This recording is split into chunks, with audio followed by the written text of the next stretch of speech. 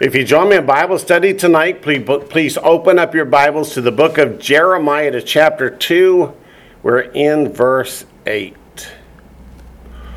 This portion of Jeremiah chapter 2 has the Lord reaching out to the children of Israel, saying, "Show me what I have done wrong. Show me, the Lord, how I have failed you. Show me, the Lord, what I promised to do that I didn't do." Now, as we come to verse 8, the focus turns back to the people. And why have the people gone so far astray? If you think back to Matthew chapter 7, where Messiah describes the broad road versus the narrow road, and why there's so few that find the narrow road, who did Messiah look to? The false teachers. So here in verse 8 it says, "The priest did not say, 'Where is the Lord?'" So the priests were not leading people to the Lord. They were not trying to tell the people the reasons they should follow the Lord. It says, "And those who handle the law, the Torah, did not know me." Those who handle the Torah, those who were to teach the people, did not know me. If they did not know me, how are they supposed to teach the people to know me? The blind leading the blind into a ditch. The rulers also transgressed against me. The rulers of Israel and the other nations were to lead their people to God. The priests would teach, the kings would lead. Neither were doing their jobs. But there's not only kings and priests, there's also prophets. It says the prophets prophesied by Baal and walked after things that do not profit. So Israel was let down by the prophets, the priests, and the kings all together. Now we said in verse 8, "Those who handle the law did not know me," refers to the Torah, the commandments, statutes, and judgments of God. What if the people do not know what the requirements of the Torah are? Turn to Hosea chapter 4. Something that stuck out to me right there. Something that stuck out to you right there? In the first two lines of verse 8, it says, "The priests did not say, 'Where is the Lord?' and those who handle the law did not know me." Yeah. The parallelism there. The priests are those who handle the law. The priests are those who handle the law. Their job is to teach the law to the people, right? And so if we are to be one day kings and priests, then what is our job and duty? So if we're to be kings and priests, is to lead people to God and teach them the Torah, right? Right. In Hosea chapter 4, how does Hosea relate to Ezekiel in time? Hosea precedes Jeremiah, right? Hosea prophesies at the time of Isaiah. So here's what he had to say all the way back then. In Hosea chapter 4, verse 6, if I didn't give you the verse, it says, "My people are destroyed for lack of knowledge. Because you have rejected knowledge, I also reject you from being priest for me. Because you have forgotten the Torah of your God, I will also forget your children."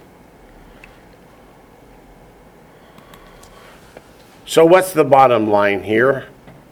The priests are to teach the people about God. When the priests do not teach the people about God, then the people go astray. When the people go astray, they fall under God's judgment. They go into captivity. They lose the blessings of the Lord and His presence and His beneficence. Anyway, Yes. add to that Malachi 2, 7 through 8, and that's after they came back from the captivity. So you've got from the time of Isaiah here to Malachi, which is after the captivity. Yeah. It's the same message.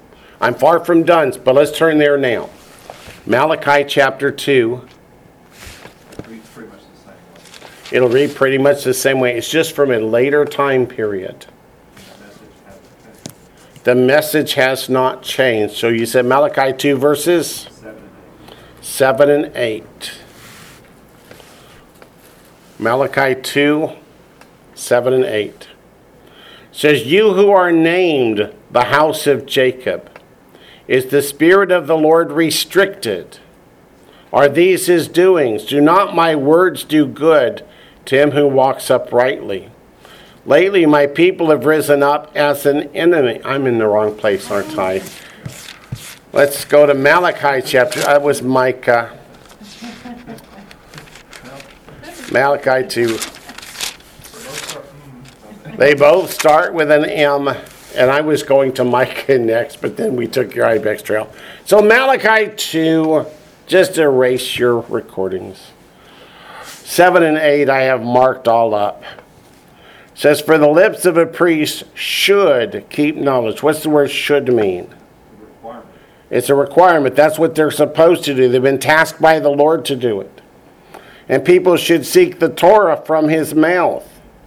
Let me ask this. Where were the priests in Israel? In which tribal land were they? They were scattered throughout all the people. Why? Why were there Levitical cities in all the different tribes of Israel? So they could teach the Torah. For he is the messenger of the Lord of hosts. But you have departed from the way. You have caused many to stumble at the law. You have corrupted the covenant of Levi, says the Lord of hosts. Therefore, I also have made you contemptible and base before all the people, because you have not kept my ways. That word kept is shomer, to guard, to protect.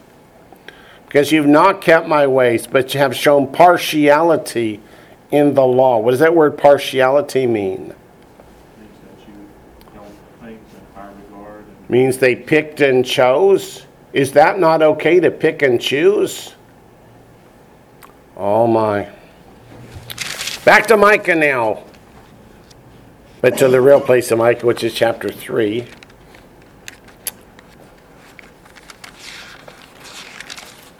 Micah chapter 3. Daniel's point's a good one. The message from God has not changed. But doesn't it say in the New Testament that the law has been abolished? The answer is no, it does not. Micah chapter 3, verse 11. Why have the prophets, priests, and kings not taught the people to follow God's commandments, statutes, and judgments, and to seek him with a whole heart? The answer is in verse 11. Her heads, that is her leaders, judge for a bribe. Her priests teach for pay, and her prophets divine for money. Yet they lean on the Lord and say, is not the Lord among us? No harm can come upon us. So their focus is not on God. Their purpose is not to protect the children of Israel and lead them into salvation. What has their focus become? Money. Yeah, what's that song? Money, money, money? Who did that song? Abba. Before that, there's somebody else. Her heads judge for a bribe. Her priests teach for pay. And her prophets divine for money. Meaning whatever you want to hear from them that you're willing to pay for, that's what they're going to teach you. Now go up to 2 Timothy, right? 2 Timothy.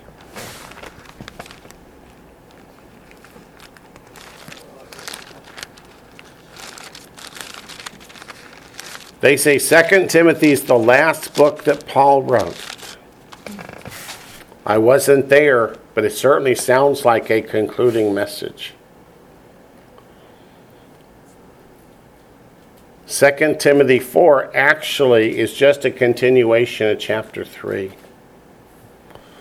We're in chapter 3. You know these words, 16 and 17. All scripture is God-breathed, is profitable for doctrine, for reproof, for correction, for instruction in righteousness, that the man of God may be complete, thoroughly equipped for every good work. I charge you therefore. What does therefore mean?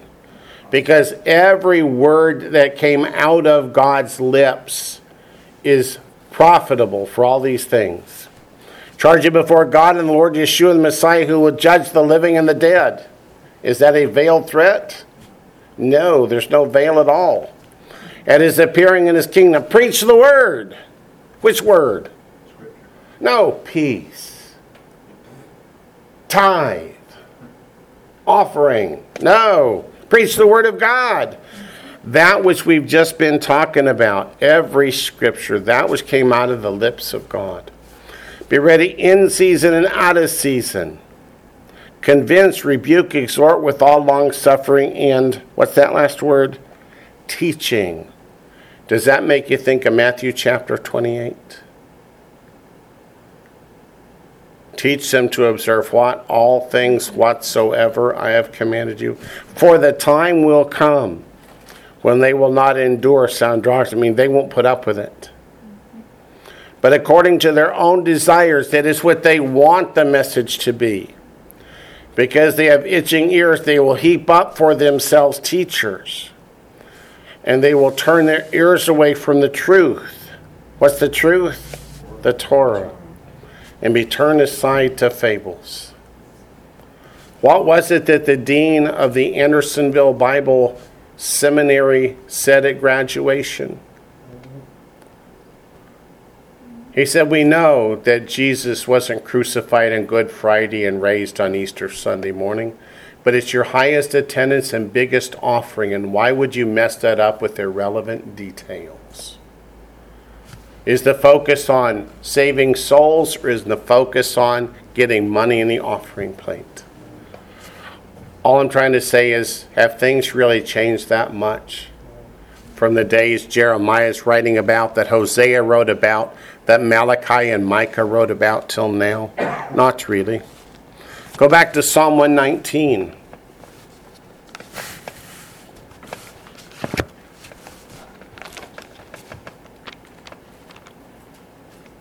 Psalm 119.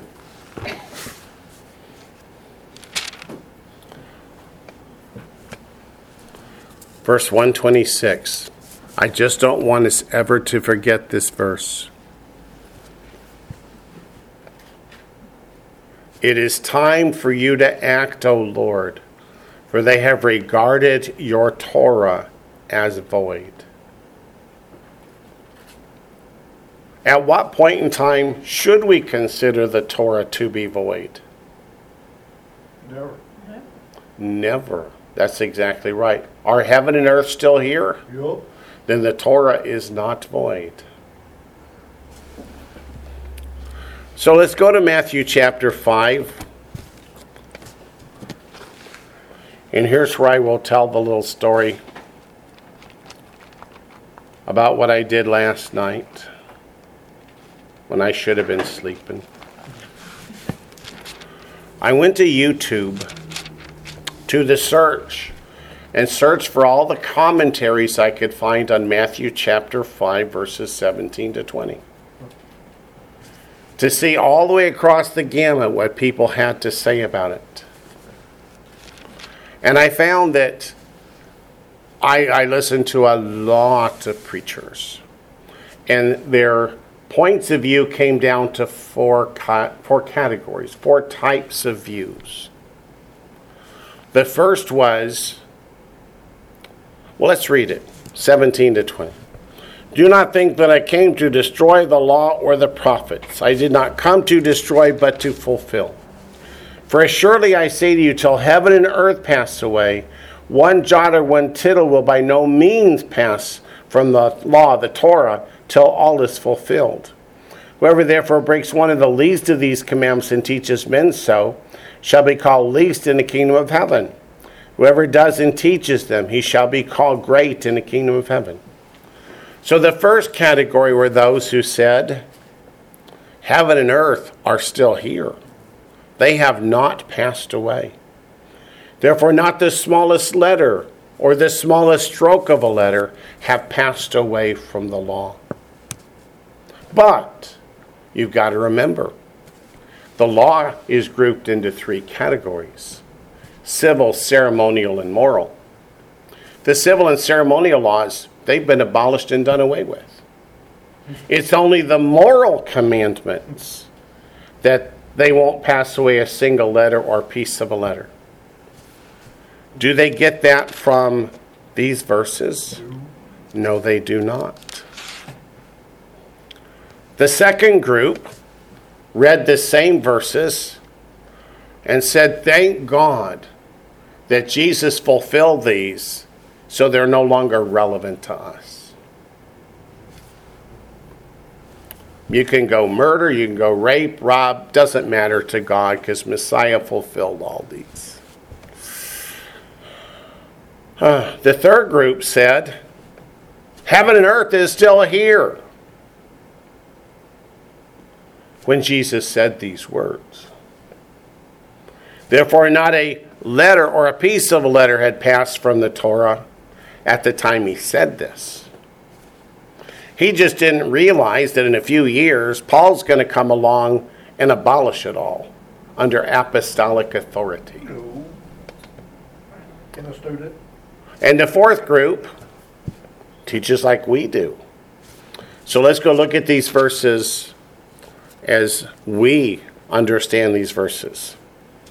Verse 17, do not think that I came to destroy the law or the prophets. Why does the Lord group the law and the prophets together? What do the law and the prophets teach about according to Messiah himself? They teach about him. Which part of the law and the prophets teach about him? All of it. All of it. So he says, I did not come to destroy, but to fulfill. I especially appreciated Monty Judah, who took a chalkboard and wrote abolish does not equal fulfill. And said, Christian theology redefines fulfill to make it equal abolish. And that's what often happens. To destroy or to fulfill is a Hebrew idiom. To destroy is to misinterpret the law. That's what the scribes and Pharisees have been doing. To fulfill is to correctly teach the law so that people can understand what it means. It's unfortunate that in our English Bibles they use the word fulfill in verse 17 and 18 because those two words are not related in the Greek. Not at all. So I did not come to destroy but to fulfill. Let's keep a finger here and turn over to Romans 15 where the same verb is used. Romans 15. The word in Matthew 7 is plerosai, which is a conjugate of plerao. We're going to Romans chapter 15. As I look over at the chat, there's none there, okay? Romans chapter 15. The Apostle Paul says in verse 19, in mighty signs and wonders by the power of the Spirit of God, so that from Jerusalem and round about to Illyricum, I have fully preached the gospel of Messiah. I have fully preached is the same verb that is used in Matthew 5:17 for the word fulfill. Does anyone argue that the Apostle Paul abolished the gospel of Messiah? No, no one would dare even suggest that. But it is the same word. It's not the only time that word is used in the scriptures, but as you turn back to Matthew 5, just go back another page to Matthew 3, verse 15. We have the same word again, the same verb, plerao. But Yeshua answered and said to him, that is to John the Baptist, permit it to be so now, for thus it is fitting for us to fulfill all righteousness. When Messiah was baptized, was all righteousness abolished? Righteousness doesn't exist anymore. It was fulfilled. No, of course not. So to make the argument that it means to abolish in verse 17, but not in Matthew 3 or Romans chapter 15 is just silliness. Verse 18, for assuredly is simply the Hebrew word amen. It means it's really true. I say to you, till heaven and earth pass away, they do not pass away until we come to the end of the millennial kingdom, to the new heavens and new earth. Until that time, not the smallest letter, that's one jot, or a piece of a letter, one tittle, will by no means pass from the Torah till all is fulfilled. This word has nothing to do with plerao. This verb is genitai, and it means until everything that has been prophesied has come to pass. Now you hear preachers say every bit of prophecy has been fulfilled. Has Messiah returned? Has he established his kingdom? No. Have we come to the new heavens, new earth? No, we have not. So those who teach that take a position of amillennialism, that the Catholic Church is the fulfillment of the promise of Messiah establishing his kingdom on earth. Messiah is ruling here in the person of the Pope. To which I go, no. Verse 19, whoever therefore, whenever you see the word therefore, what do you have to ask? What's it there for? Because of what's been said. Because not a single letter or a piece of a letter that would cause you to confuse a dalet with a resh or a yod with a vav would pass away. Therefore, whoever breaks one of the least of these commandments and teaches men so shall be called least in the kingdom of heaven. But whoever does and teaches them, he shall be called great in the kingdom of heaven. Many preachers, when they got to this verse, said, so if you think all the law has been abolished, you don't keep the Sabbath, you eat porks, you worship trees and colored eggs, then you're still in the kingdom of heaven. Is that what this verse says? It says, whoever breaks one of the least of these commandments, which they say one, all of them, what difference does it make? Well, you have to understand that Matthew 5:17 to 20 there is part of the, what's it called? The Olivet Discourse. Olivet Discourse.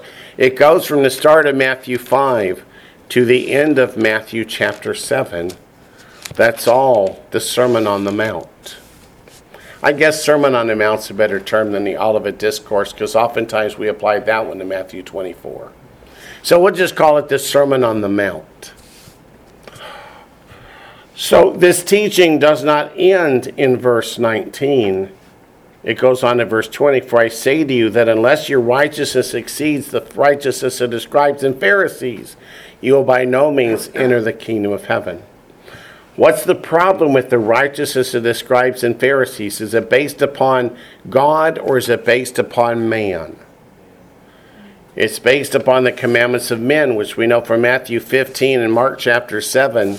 Your worship is in vain if it's based upon the commandments of men.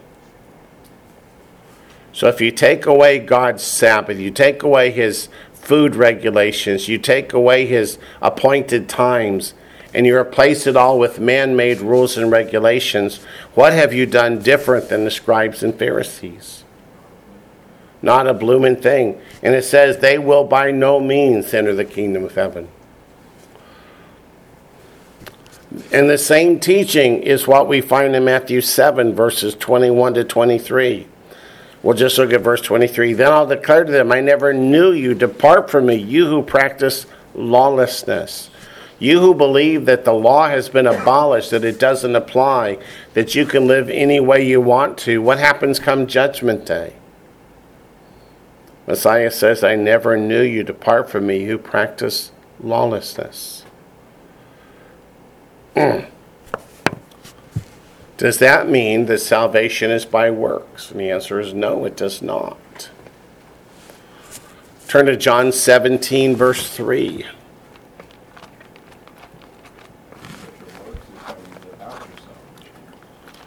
Your works are how you live out your salvation, the way you demonstrate whether you do or do not have faith. Do you or do you not know the Lord?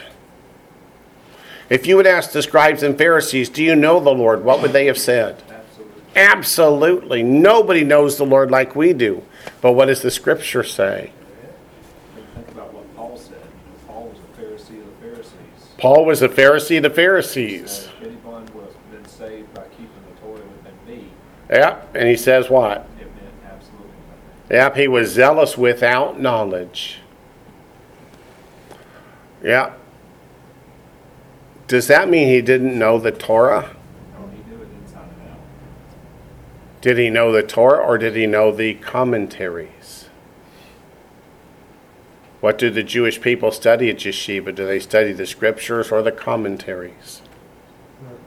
But at the same time, he did study at the feet of Gamaliel too. He did. He studied the feet of Gamaliel. So let's look at John 17:3. And this is eternal life. Whenever you see a phrase like that, does it draw your attention? Does it catch your eye? Does it make you say, what, Lord, what? This is eternal life, that they may know you, the only true God, and Yeshua the Messiah, whom you have sent. Well, if eternal life is to know the Lord, wouldn't it be nice if there was a test in the Scripture to say, do I know the Lord or not? It's just a continuation of what John wrote in 1 John 2. It's just a continuation. Go to 1 John chapter 2. He's just explaining what he wrote before because people are misunderstanding.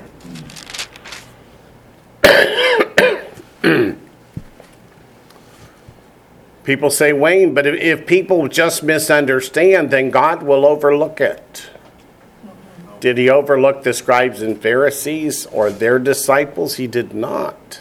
He said you'll be with fewer scribes. Yeah, 1 John chapter 2, verses 3 to 6. Now by this we know that we know him, if we keep his commandments. He who says, I know him and does not keep his commandments is a liar, and the truth is not in him. Does that not cut deep?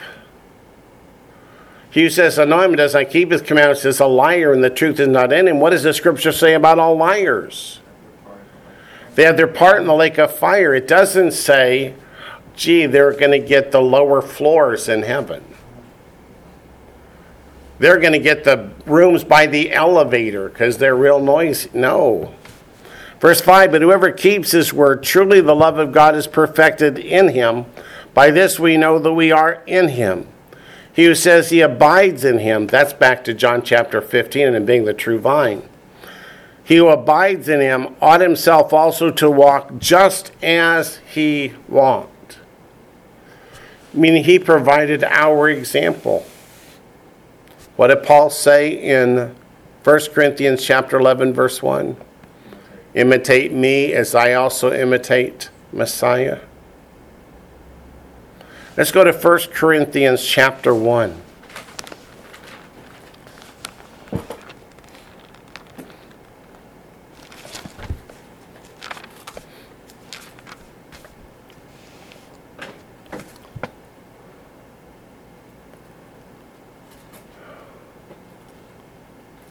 First Corinthians chapter 1, verse 21.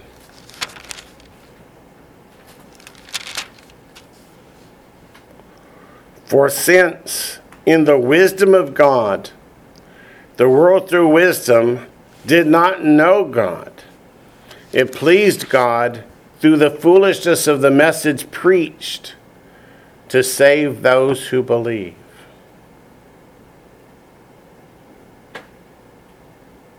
What message was preached?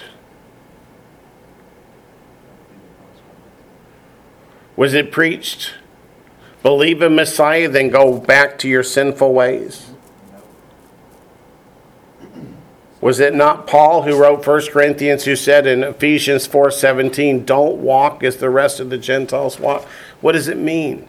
It means if you have been saved by faith, then walk it. Live it. Be that servant of God that you claim to be.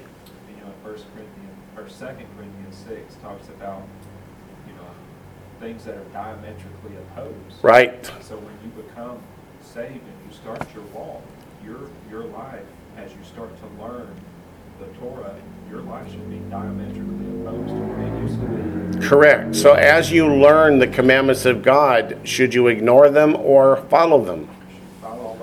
You should follow them how? With your whole heart. Exactly right. I know I'm preaching to the choir. Galatians chapter 4.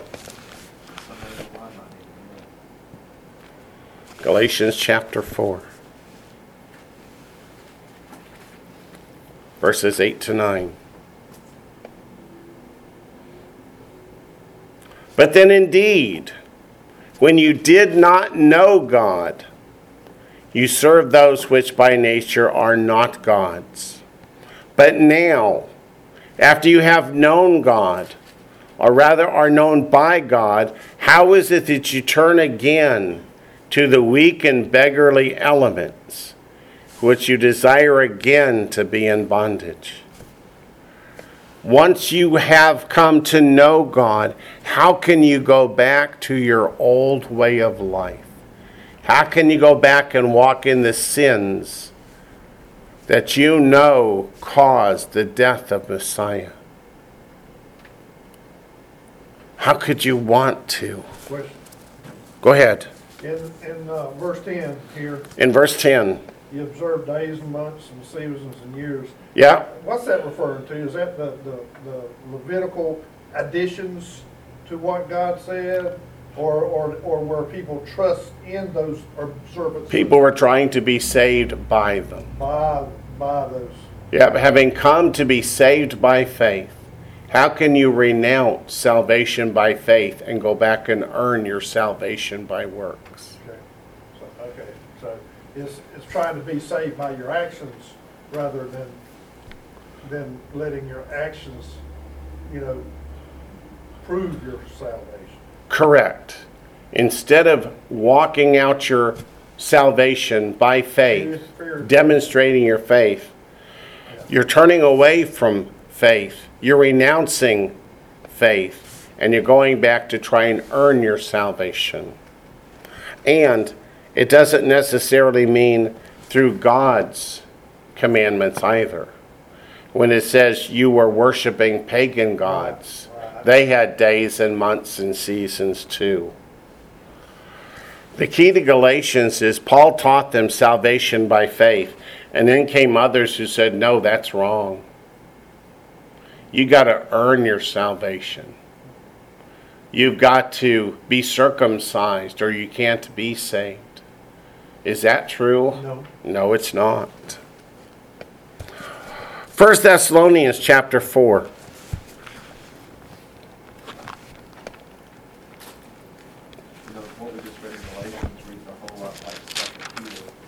What we just read in Galatians reads a lot like 2 Peter. It talks about if you have known the way of righteousness. If you have known the way of righteousness and turn aside. Yeah, it's better that you've never known it first. It would have been better that you'd never known it in the first place. Oh. That's not a veiled threat either. That's not a veiled threat either, and that's very clear in Peter, isn't it? Yeah. In 1 Thessalonians chapter 4, verse 5. Not in the section on the rapture.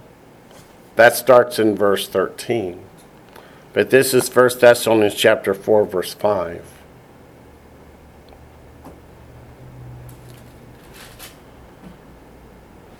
Not in passion of lust, like the Gentiles who do not know God. This is another way, like Ephesians 4:17, where Paul says, you cannot be saved by faith and continue to walk in sin like you did before. It's not possible. If you go back to your sinful ways, were you really saved at all? Read verse 7. For God did not call us to uncleanliness, but in holiness. Man, Paul just keeps harping on that, doesn't he? Holiness, holiness, holiness. How come he doesn't want us to just walk in sin? Well, look at the next verse. It just answers your question perfectly. The next verse, verse 8, therefore he who rejects this does not reject man but God, who has also given us his Holy Spirit. We as a people here in the United States have been taught that we have the right to do anything we want to. And even the government, the laws, or God himself can't tell us what to do. That's our God-given right. And do you see how silly that is even to say that? That God gave us the right not to listen to him. Just silliness. So this whole thing, let's back up to the start of chapter 4. Because while I wanted you to see that portion of verse 5, let's put it in context. Finally then, brethren, we urge and exhort in the Lord Yeshua that you should abound more and more, just as you receive from us how you ought to walk and to please God. Abound more and more in what? In righteousness, in holiness. He says, we taught you how to walk and how to please God. For you know what commandments we gave you through the Lord Yeshua. For this is the will of God, your sanctification, that you should abstain from sexual immorality, that each of you should know how to possess his own vessel in sanctification and honor, not in passion of lust, like the Gentiles who do not know God. That no one should take advantage of and defraud his brother in this matter, because the Lord is the avenger of all such, as we also forewarned you and testified. For God did not call us to uncleanness, but in holiness. Therefore he who rejects this does not reject man, but God, who has also given us his Holy Spirit. I wasn't going to do all that, because what book do we do next on Saturday? 1 Thessalonians. But we will have forgotten it by then. Go to 2 Thessalonians chapter 1. This is a common theme for Paul across all his apostolic writings. 2 Thessalonians chapter 1, beginning in verse 3. We are bound to thank God always for you, brethren, as it is fitting, because your faith grows exceedingly, and the love of every one of you all abounds toward each other, so that we ourselves boast of you among the churches of God for your patience and faith in all your persecutions and tribulations that you endure, which is manifest evidence of the righteous judgment of God, that you may be counted worthy of the kingdom of God, for which you also suffer.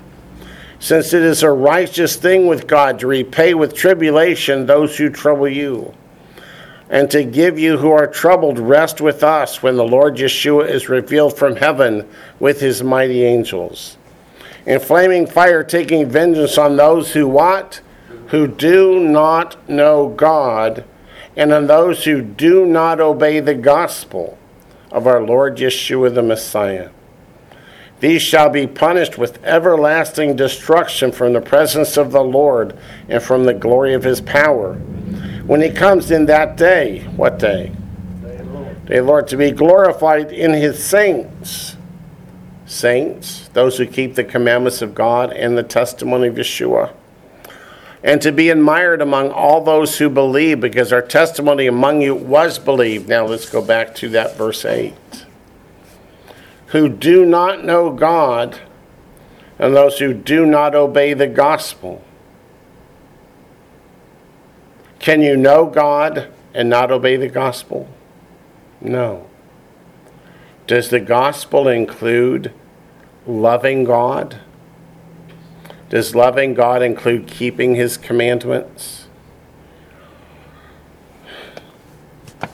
So does it say those who do not know God, those who do not accept the gospel, those who will not love and serve God, that they're going to be going off with little wings to play harps on clouds in heaven? It does not, does it? Well, think about when Yeshua was asked, what's the greatest commandment? When they asked Yeshua what's the greatest commandment in the law, he said, love the Lord. Love the Lord your God All your heart, with all your heart, with all your soul, with all your mind. Is that the Ve'ahavta? So that's where the gospel message starts. That's where the gospel message starts. Did the scriptures tell us that the Lord taught the gospel to the children of Israel at Mount Sinai in the wilderness? Food for thought. And because we rarely get to go to Titus, let's go to Titus.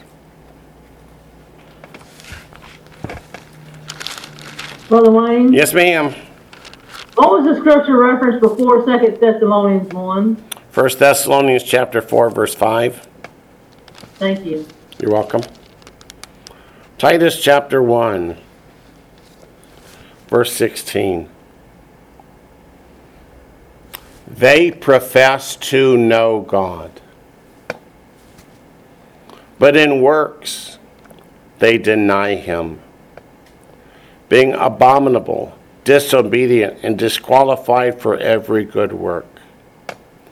They profess to know God, but in works they deny him. Is the end result of that a ground floor apartment in heaven?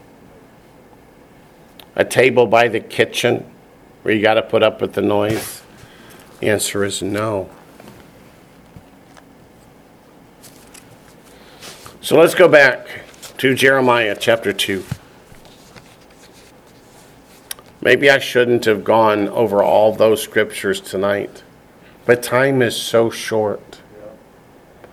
And I hear from many that listen in our broadcasts every week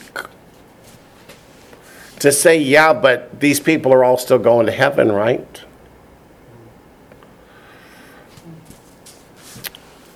Let's go on. Jeremiah chapter 2, verse 9. Summarize verse 8. The priests are not teaching the Torah. The rulers are not leading the people in a godly way, but are teaching them to do idols. And the prophets are not true prophets of God. They're prophesying by Baal. So verse 9 begins with, therefore, I will yet bring charges against you, says the Lord. That is legalese. That God is going to bring criminal charges.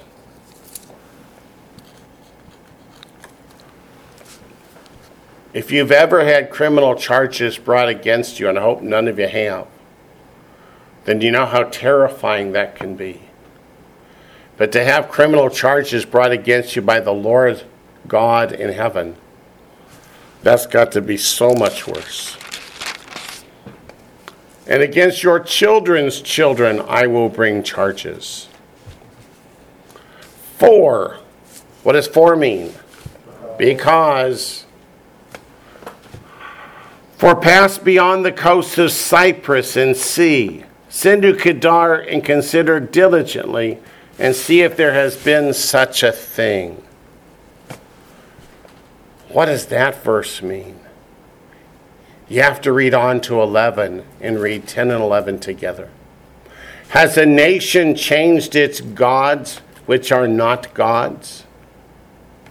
So if you look east, look west, look to Egypt, look to Kittim, look to any of the other nations around who do not worship the true and living God, but worship pieces of stone or wood or metal. Do they change gods from one to another? They'll replace Baal with another one.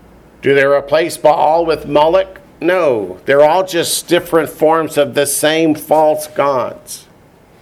So if the pagan nations don't flip-flop on who's God and who's not, he says in verse 11, the second half, but my people have changed their glory, meaning the God of Abraham, Isaac, and Jacob, for what does not profit. Baal never did anything for his people. Moloch never did anything for his people. Ishtar never did anything for her people. But God has blessed his people beyond measure. Brought us out of Egypt, brought us through the Red Sea, fed us with manna from heaven, water from the rock, destroyed our enemies, brought us in and gave us a land that was already planted, cultivated, full of food. Why would you cast away a God who brings such blessings for things that are not God. Because the God of Abraham, Isaac, and Jacob expects you to live in a certain way. Because the God of Abraham, Isaac, and Jacob expects you to live in a certain way. And is that a godly way? It's not according to your flesh. Not according to your flesh. So they won't replace those gods because those gods allow them to do whatever their fleshly desires. Yeah. Let's keep going. He's going to come down to the fact that you love your pagan neighbors more than you love me. You love their sins, and you want to be like them. Well, let's keep reading on. So verses 10 and 11 are look north, south, east, and west. Look at all the pagan nations around. They don't throw off their gods for others, even though their gods do nothing for them. And yet my people have thrown me away to embrace the pagan idols, which do nothing. Verse 12 says, "Be astonished, O heavens." Remember, in Deuteronomy, God called heaven and earth as witnesses. He says, "Be astonished, O heavens, at this, and be horribly afraid. Be very desolate, says the Lord." Is that calling for judgment? Judgment is coming. Let's go to Deuteronomy 4.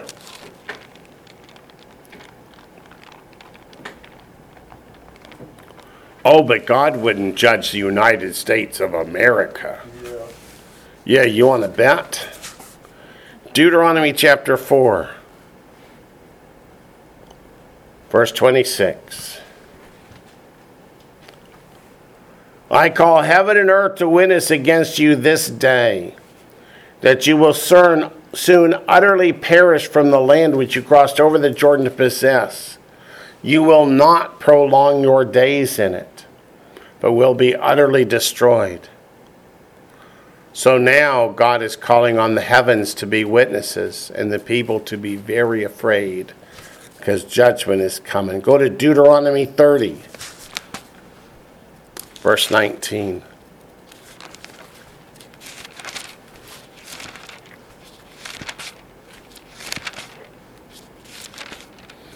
Deuteronomy 30, verse 19. "I call heaven and earth as witnesses today against you." What did we read in Matthew 5:18? Until heaven and earth pass away. "I call heaven and earth as witnesses today against you that I have set before you life and death, blessing and cursing. Therefore choose life, that both you and your descendants may live, that you may love the Lord your God, that you may obey his voice, and that you may cling to him, for he is your life and the length of your days." In Deuteronomy chapter 31, verse 28.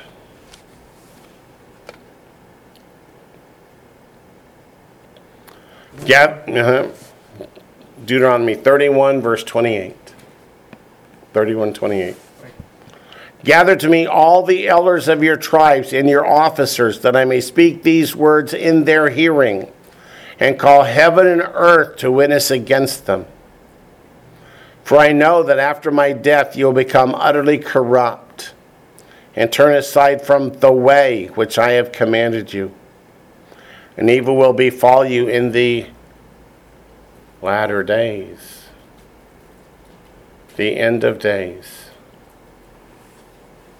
Is that talking about the tribulation judgments being poured out because we have failed to keep the words of the Lord our God? That's not history. That's yet future. And it has not changed. Go back to Jeremiah chapter 2, verse 13.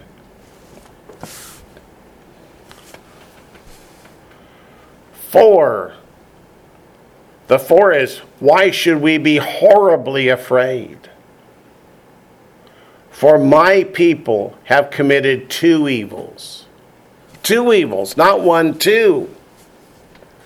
First, they have forsaken me, the fountain of living waters.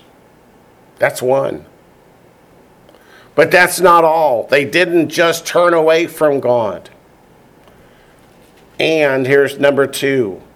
Hewn themselves cisterns. Broken cisterns that can hold no water. In other words, they replaced the true and living God with a lump. Whether it's wood, whether it's stone, or whether it's gold or silver. Which means they think that lump is greater and better than the God of all creation.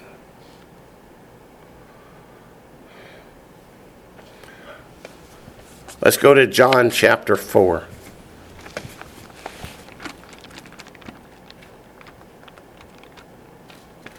John chapter 4.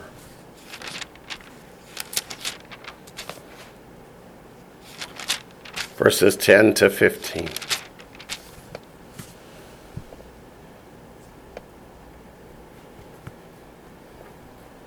Who is that fountain of living waters?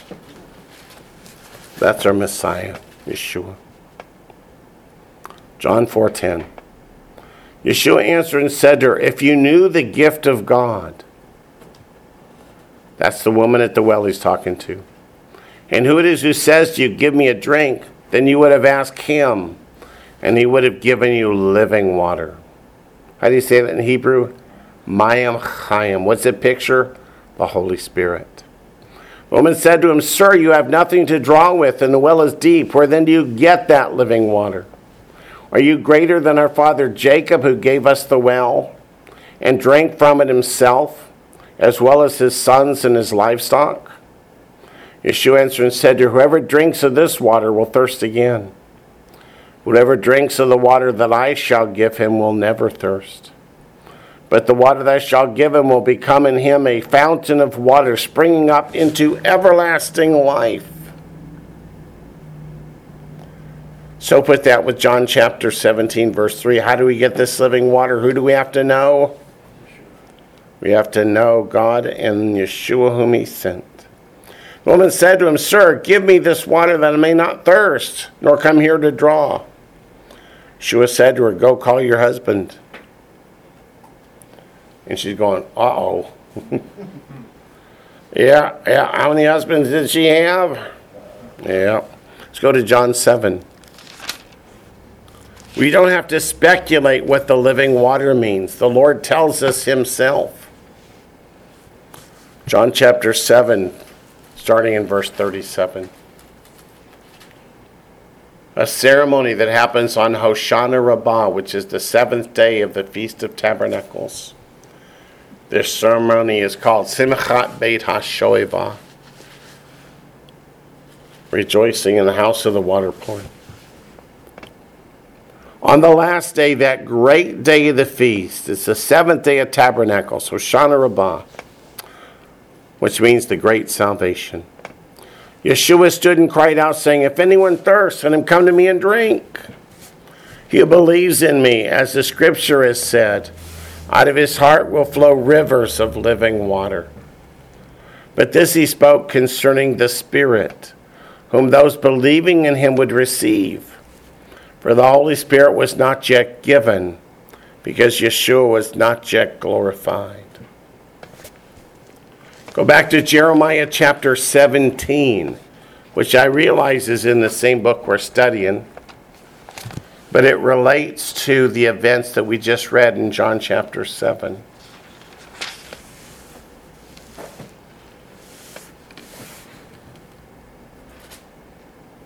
This was part of the reading as they're pouring out the water at the altar and praying for the life-giving water. And Messiah stood up and said, I'm the source of the water. This is one of the readings that's taken place. Jeremiah chapter 17, verse 13. O Lord, the hope of Israel, all who forsake you shall be ashamed. Those who depart from me shall be written in the earth, because they have forsaken the Lord, the fountain of living waters. Who does Messiah say this Lord is in Jeremiah 17:13? The Tetragrammaton, he says, that's me. He says, I am that source of living water. Let's go to Revelation chapter 7. Revelation chapter 7.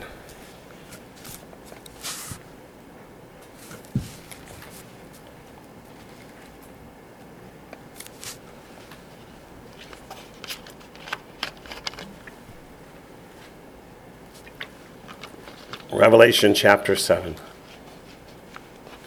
The key verse is 17, but we need to start with verse 14 so we understand who they're talking about. I said to him, Sir, you know, talking about this countless multitude arrayed in white robes. So he said to me, these are the ones who come out of the great tribulation and washed their robes and made them white in the blood of the Lamb. So they were martyred for their faith. Therefore they are before the throne of God and serve him day and night in his temple. And he who sits on the throne will dwell among them. They shall neither hunger any more, nor thirst any more. The sun shall not strike them, nor any heat. For the Lamb who is in the midst of the throne will shepherd them and lead them to living fountains of water. And God will wipe away every tear from their eyes. So those who are welcome to come partake of the fountain of living waters. Are they on the way to the lake of fire or to eternal glory? To eternal glory. So back to Jeremiah chapter 2.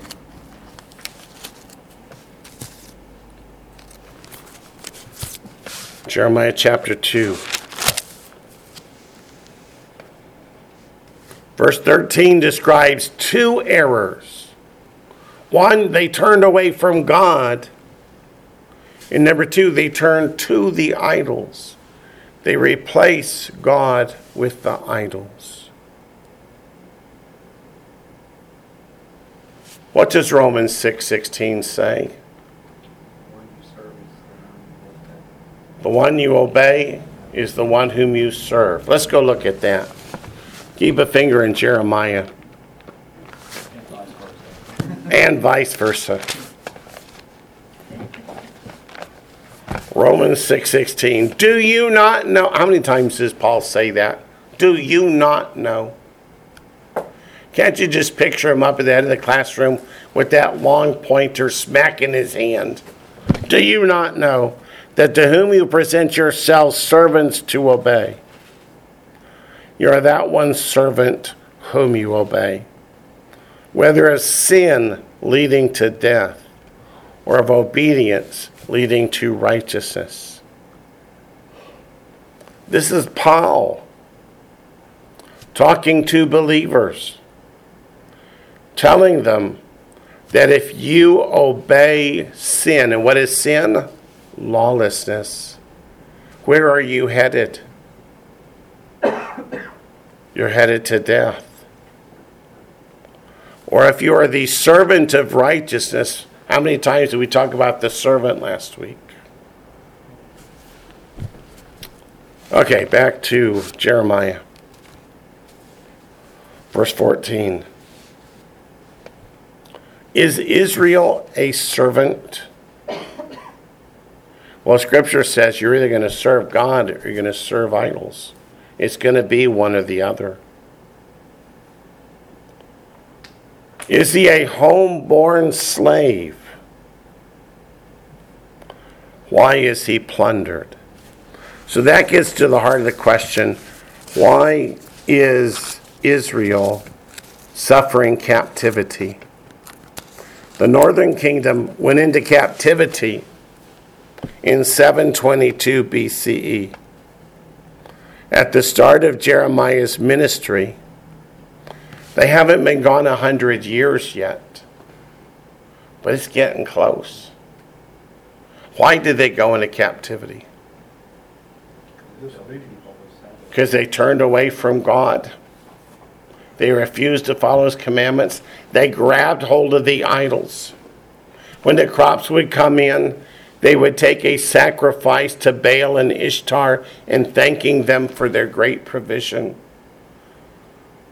And God called them to repent again and again and again. Did they ever repent? The answer is no.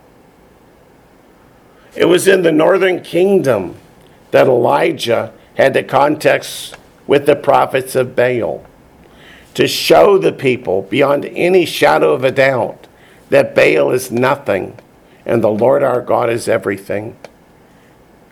And then who did they choose? They chose Baal anyway. So why is Israel plundered? Because they turned away from God. So what lesson should Judah learn from what happened to Israel? Stay faithful to God. They should learn what? Stay faithful to God. To stay faithful to God, they should repent and grab hold of God. Verse 15, the young lions roared at him and growled. They made his land waste. His cities are burned without inhabitant. What do the lions represent? Assyria and Babylon. Yeah, let's go to Hosea chapter 5 in case we've forgotten. He's talking about the nations that came and attacked the Jewish people and took them into captivity.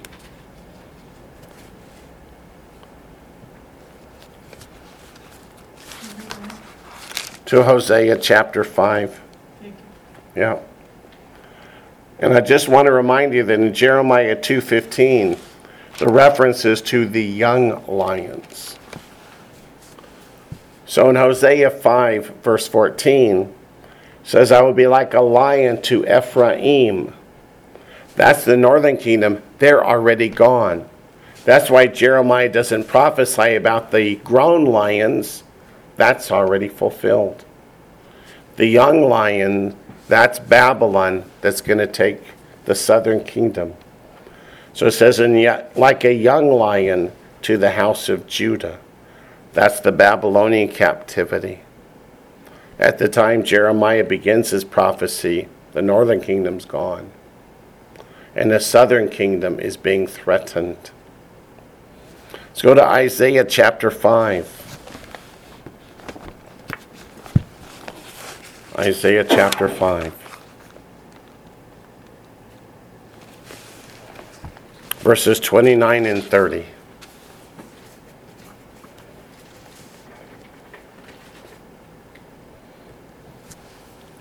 Isaiah prophesied before the Assyrian captivity started.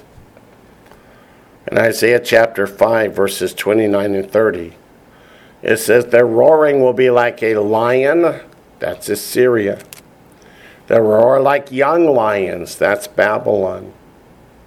Yes, they will roar and lay hold of the prey. They will carry it away safely, and no one will deliver. Those are the two captivities of Assyria and Babylon. In that day they will roar against them like the roaring of the sea, and if one looks to the land, behold darkness and sorrow, and the light is darkened by the clouds.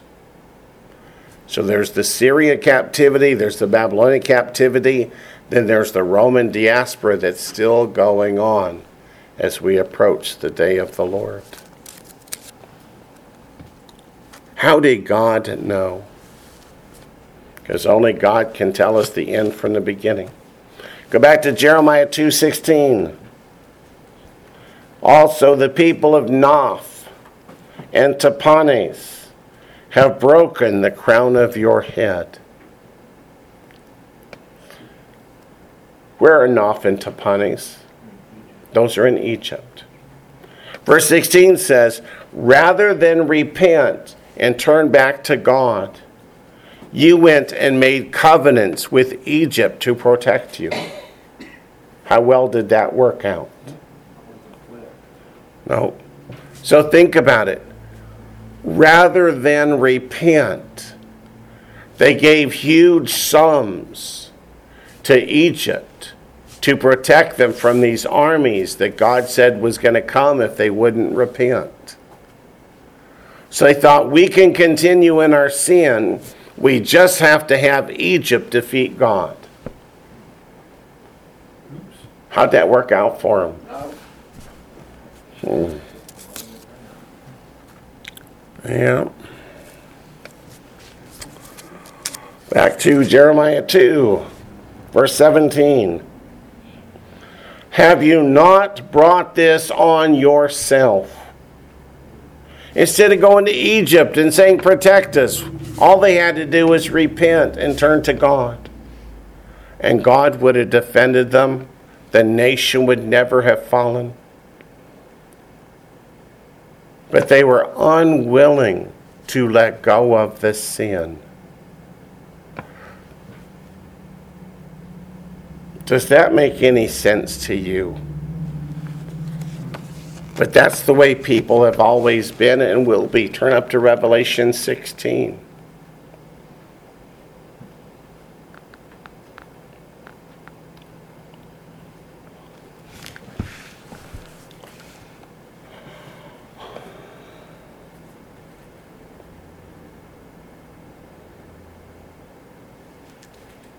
Revelation 16. Starting in verse 8. Then the fourth angel poured out his bowl in the sun, and power was given to scorch men with fire, and men were scorched with great heat, and they blasphemed the name of God, who has power over these plagues, and they did not repent and give him glory. Verse 10, and the fifth angel poured out his bowl in the throne of the beast, and his kingdom became full of darkness, and they gnawed their tongues because of the pain. They blasphemed the God of heaven because of their pains and their sores, and did not repent of their deeds.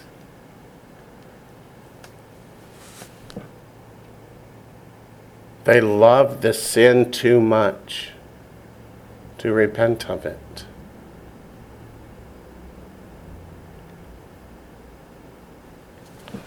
Let's go back to Jeremiah. We didn't finish that verse.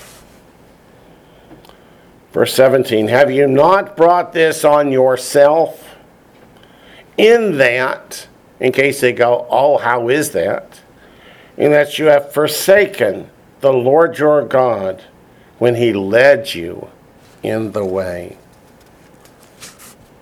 What's it mean, forsaken? Go to 1 Kings chapter 18. Yes, ma'am. Back there in Revelation. Back there in Revelation. Verse 9. In verse 9. Men were scorched with great heat. Men were scorched with great heat. They didn't repent. And they did not repent. But aren't they beyond redemption at that point? Not everybody. Okay, could you elaborate on that a bit? Those that have not yet taken the mark of the beast still have the ability to repent. Okay. Once they take the mark of the beast, it's over. Yeah. It's pretty funny. But the verses wouldn't say, but they did not repent if they had no opportunity to repent. It's just that not everybody's taken the mark yet. Okay, 1 Kings chapter 18, verse 18. Yeah, this is Elijah on Mount Carmel.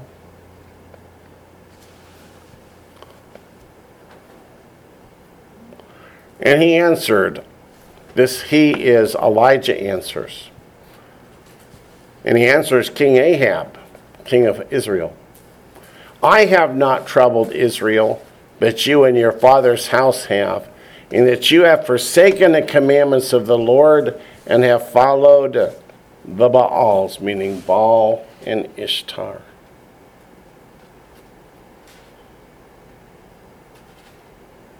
If you forsake the commandments of the Lord, that means you have forsaken the Lord. Is that not right?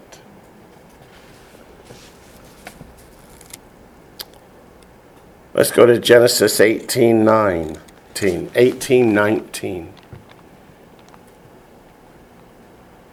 Jeremiah used the phrase, the way. Bible has used that phrase a long time. Genesis 18:19.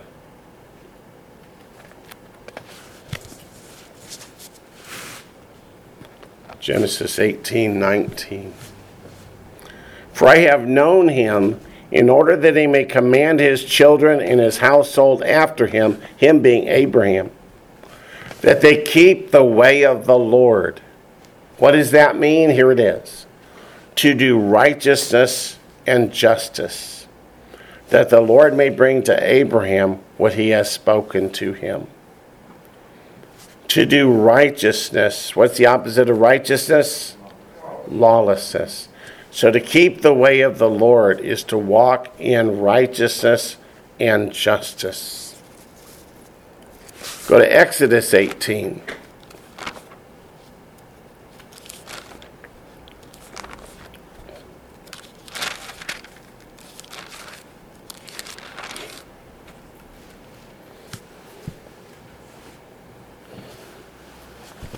But Wayne, if you just repeat after the pastor, then you can go back and sin all you want to, and it's okay with God. Where is that in the Bible? Nowhere. Nowhere. Exodus 18, verse 20. And you shall teach them the statutes and the laws, and show them the way in which they must walk, and the work they must do. What's the relationship between you shall teach them the statutes and the laws and show them the way in which they must walk? They're parallel. Meaning if you're going to walk in the ways of the Lord, are you going to keep or break his commandments, statutes, and judgments? You're going to keep them. Deuteronomy 18, verse 12.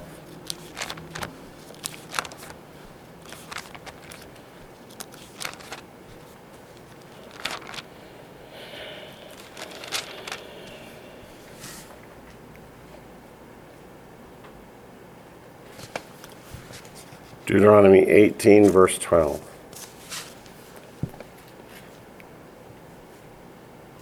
For all who do these things are an abomination to the Lord.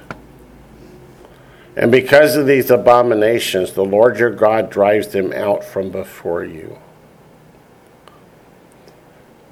Verse 12 doesn't say for all the Gentiles who do these things, does it? It doesn't matter who your parents are.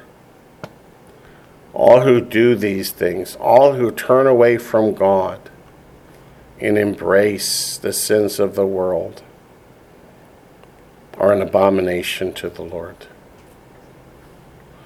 What does Leviticus 11 say happens if we eat unclean foods? We make ourselves what? Abominable to the Lord. Is that the way you want to stand before God on Judgment Day, is for him to say, you're an abomination? No. Go to John 14:6.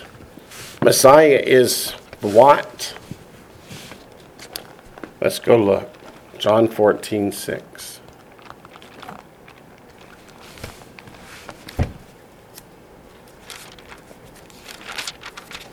John 14 is the place where the Lord talks about the rapture in the New Testament. It's not in Matthew 24, it's in John 14.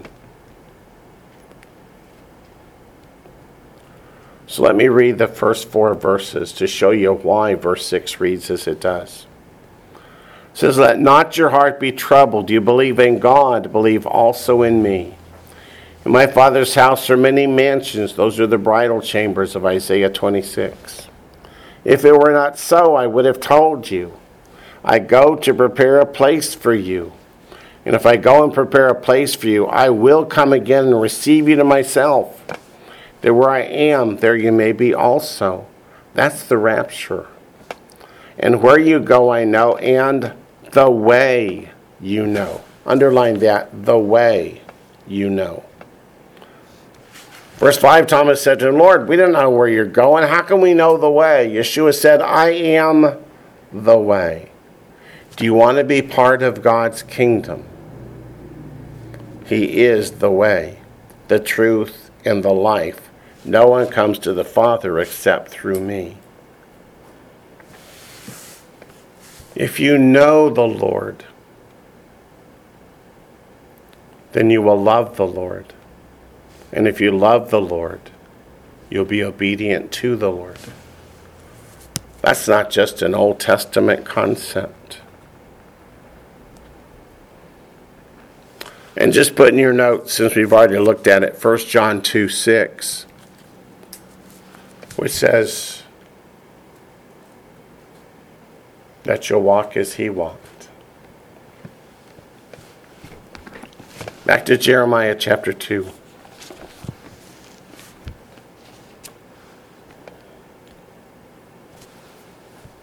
Jeremiah chapter 2. Verse 17, have you not brought this on yourself in that you have forsaken the Lord your God when he led you in the way? He didn't push you into the way. He led you in the way. He showed you a way to walk. Did Messiah tell us that? Did he show us the way to walk? Did he demonstrate to us what a godly lifestyle is like?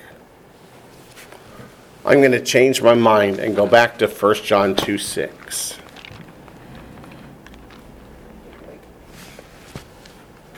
First John 2:6. He who says he abides in him, that refers back to John 15, ought himself also to walk just as he walked. So let's go back to John 15 to see what Messiah is talking about. There are two aspects of it.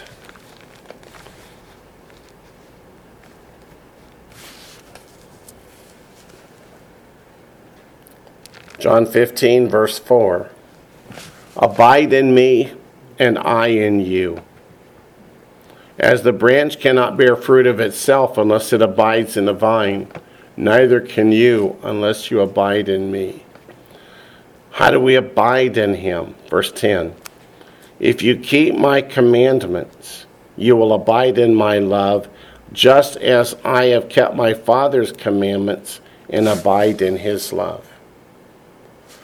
So in 1 John 2:6, when it says, he who says he abides in him ought himself also to walk just as he walked, how does Messiah in his own words say he walked? According to his Father's commandments. If we are to walk as he walked, are we keeping God's commandments or are we ignoring them? We all know the answer to that. So let's go back to Jeremiah 2, verse 18. And now, let me get you back there. Jeremiah 2:18. And now, why take the road to Egypt to drink the waters of Sihor? Or why take the road to Assyria to drink the waters of the river? In other words, going to Egypt and relying upon them for your deliverance is not drinking of the living water. It's not drinking of the waters, which if you drink, you will never thirst. Nor if you go to Assyria and drink from the rivers of Assyria, is it the same thing as clinging to the Lord our God and drinking in that living water. Let's go back to John 4.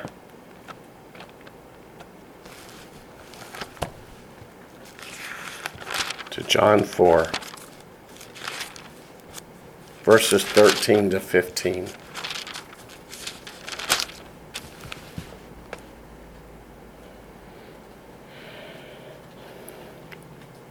I know we were there before. He's talking to the woman at the well.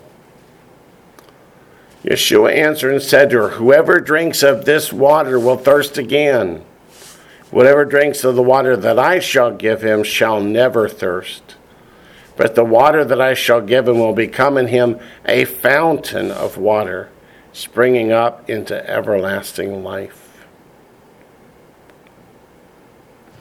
To trade that for the waters of Egypt or for the waters of Assyria.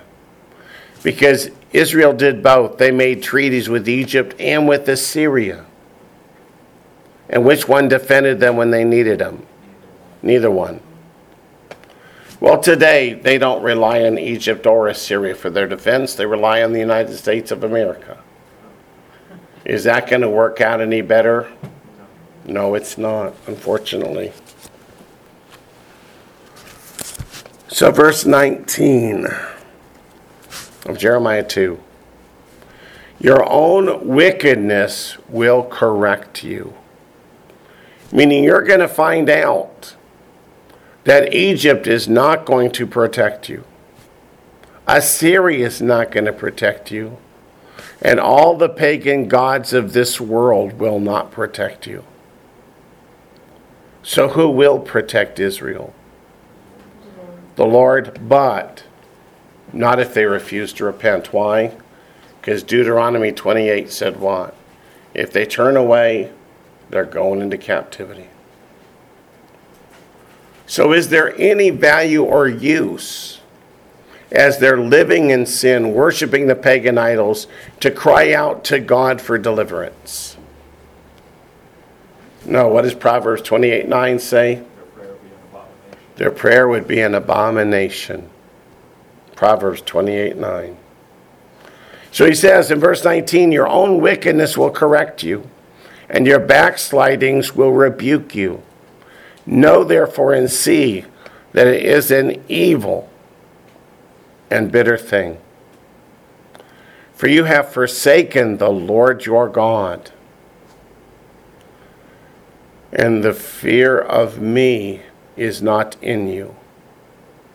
What does it mean to fear God? It means to be obedient.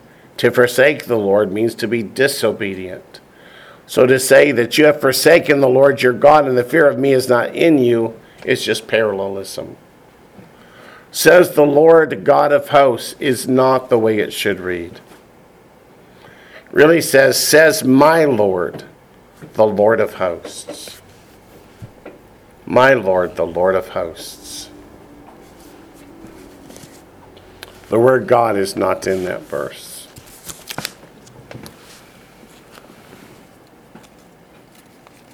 Let me give you a chance to find where we are.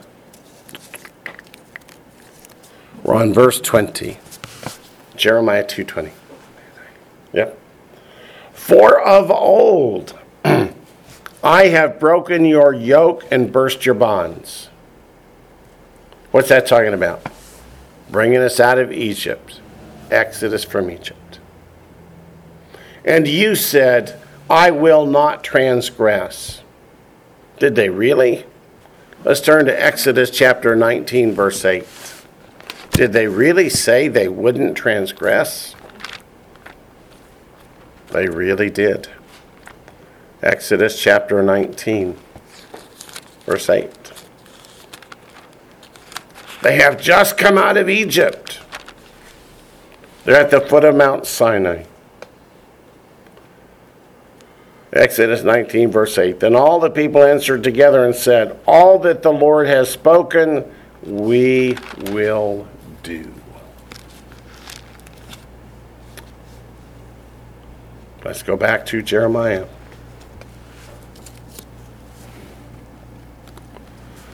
So God brought us out of Egypt.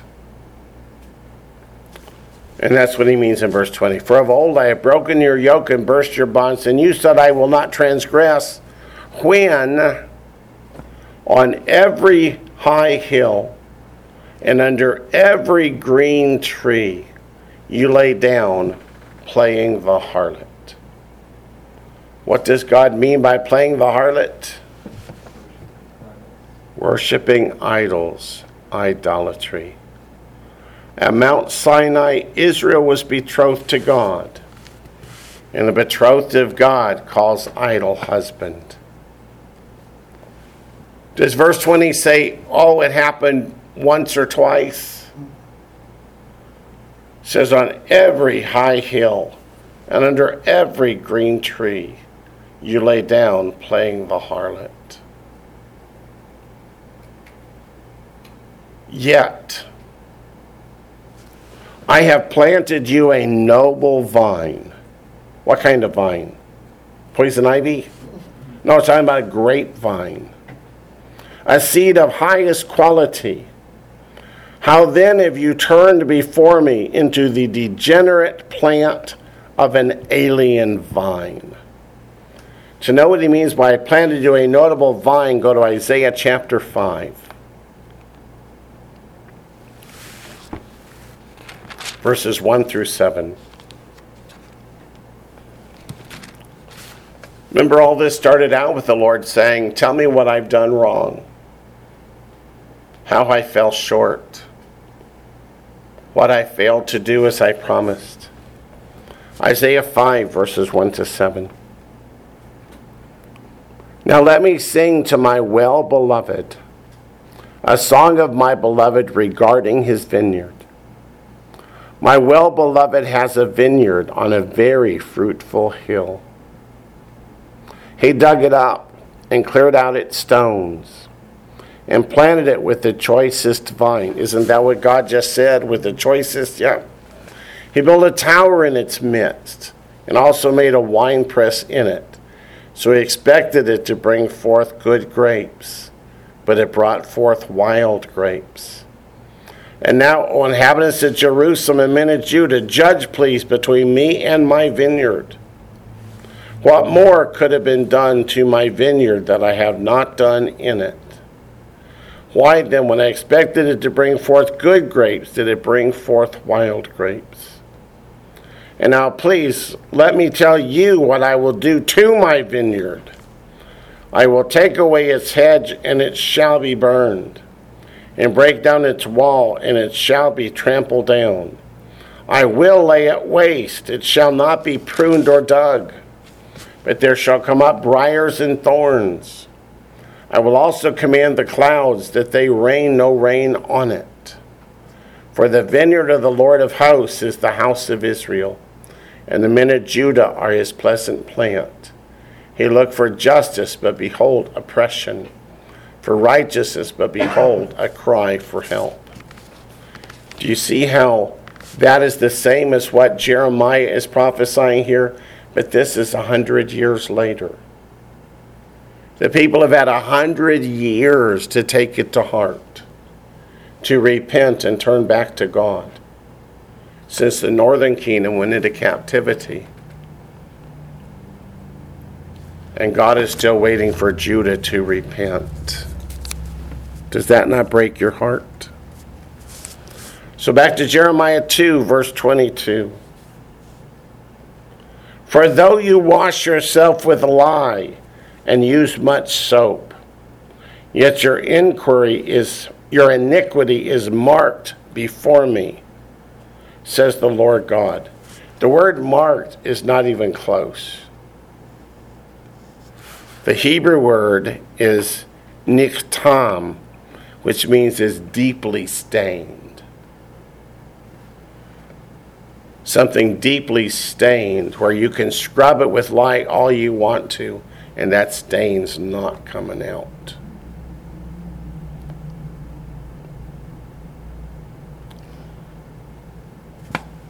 So verse 22, though you wash yourself with lye and use much soap, means you're not coming to me for repentance. You're trying to undo it yourself. You're trying to cleanse your own self. And how's that working out? Not working. Yet your iniquity is deeply stained before me, says the Lord God. Does the word iniquity mean a single one-time oopsie sin? It means a lifestyle. It's lawlessness.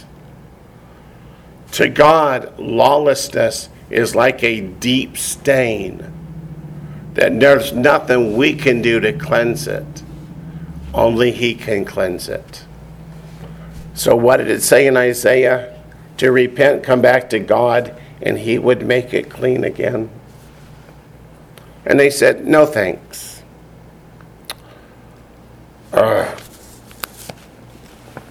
Jeremiah 2, verse 23. How can you say, I am not polluted? meaning defiled. They're telling God, we haven't done anything wrong. They've thrown away God. They've cast away his commandments. They've embraced sexual immorality and pagan idolatry. And yet they say, we're just fine. I have not gone after the Baals. See your way in the valley. Know what you have done. You are a swift dromedary breaking loose in her ways.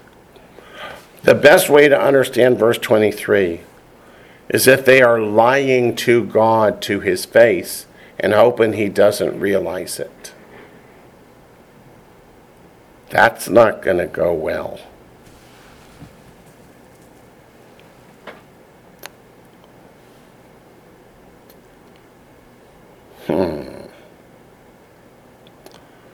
Verse 24 says, a wild donkey used to the wilderness that sniffs at the wind in her desire. In her time of mating, who can turn her away? All those who seek her will not weary themselves.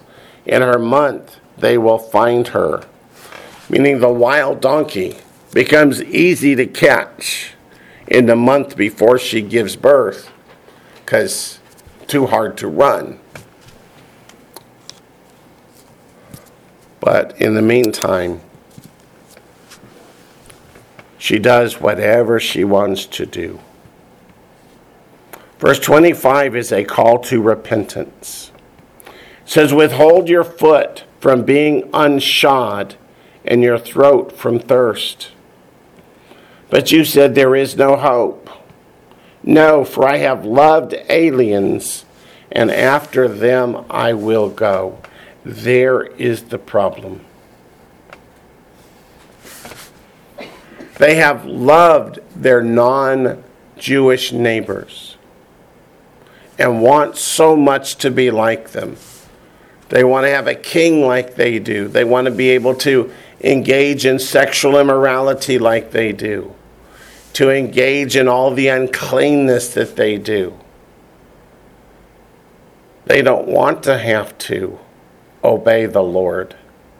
Their neighbors don't. What do they not realize? Their neighbors are going to get judged by God too. They just don't realize it. So God says, repent, and they say, no, we will not. Because we love the aliens too much. We want to be just like them. Verse 26 says, as the thief is ashamed when he's found out, so is the house of Israel ashamed. They and their kings and their princes and their priests and their prophets, saying to a tree, you are my father.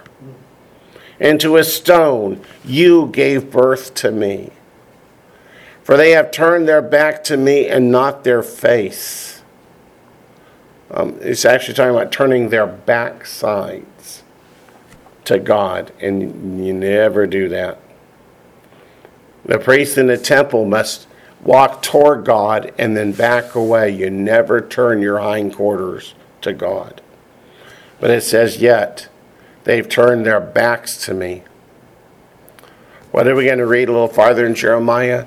They're in God's temple, in the courtyards, bowing with their behinds to God so that they can bow down and worship the rising sun. But in the time of their trouble, they will say, arise and save us. So they have turned their backs to God. But now when trouble comes, they're going to cry out to God. Does that make you think of 9/11? How many times do we hear on the news and everywhere, oh God, please help and save us. And then 2 weeks later, don't you dare mention God. Let's go to Daniel chapter 12, verse 1. What does it mean in their time of trouble? Daniel 12:1. Daniel 12:1 takes place at the very middle of the tribulation period. At that time, Michael shall stand up, the great prince who stands watch over the sons of your people. And there shall be a time of trouble such as never was since there was a nation, even to that time.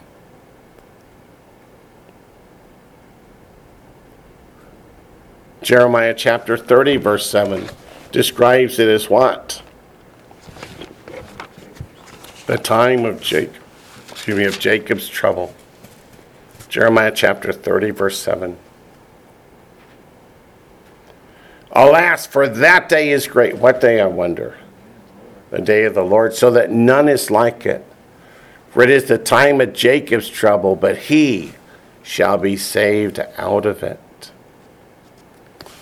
Hosea chapter 5 tells us that's when all Israel's going to get saved. Once they repent and turn to God in faith, will God hear their prayers? The answer is yes. Till then, no. Hosea 5:15 says, I'll return again to my place. That's Psalm 110:1. The Lord said to my Lord, sit at my right hand to make your enemies your footstool, until they acknowledge their offense. That means until they repent. Then they will seek my face. In their affliction, they will earnestly seek me. Zechariah 14 also describes it, as it describes how all nations are going to come against Israel in the day of the Lord. Zechariah 14. We'll just do verses 1 to 3 because we're running out of time. Behold, the day of the Lord is coming, and your spoil will be divided in your midst. For I will gather all the nations to battle against Jerusalem. The city shall be taken, the houses rifled, the women ravished. Half the city shall go into captivity, but the remnant of the people shall not be cut off from the city. Then the Lord will go forth and fight against those nations as he fights in the day of battle. And lastly, Matthew chapter 23, and then we'll close.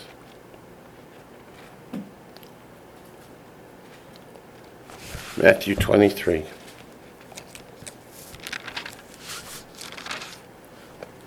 Verse 39. As Messiah tells Jerusalem, you shall see me no more till you say, blessed is he who comes in the name of the Lord. So when Israel cries out for the Lord to return, he will return. But what must they do first? They must repent. They must be saved. That will happen. It will happen in the tribulation period. All that we would repent sooner.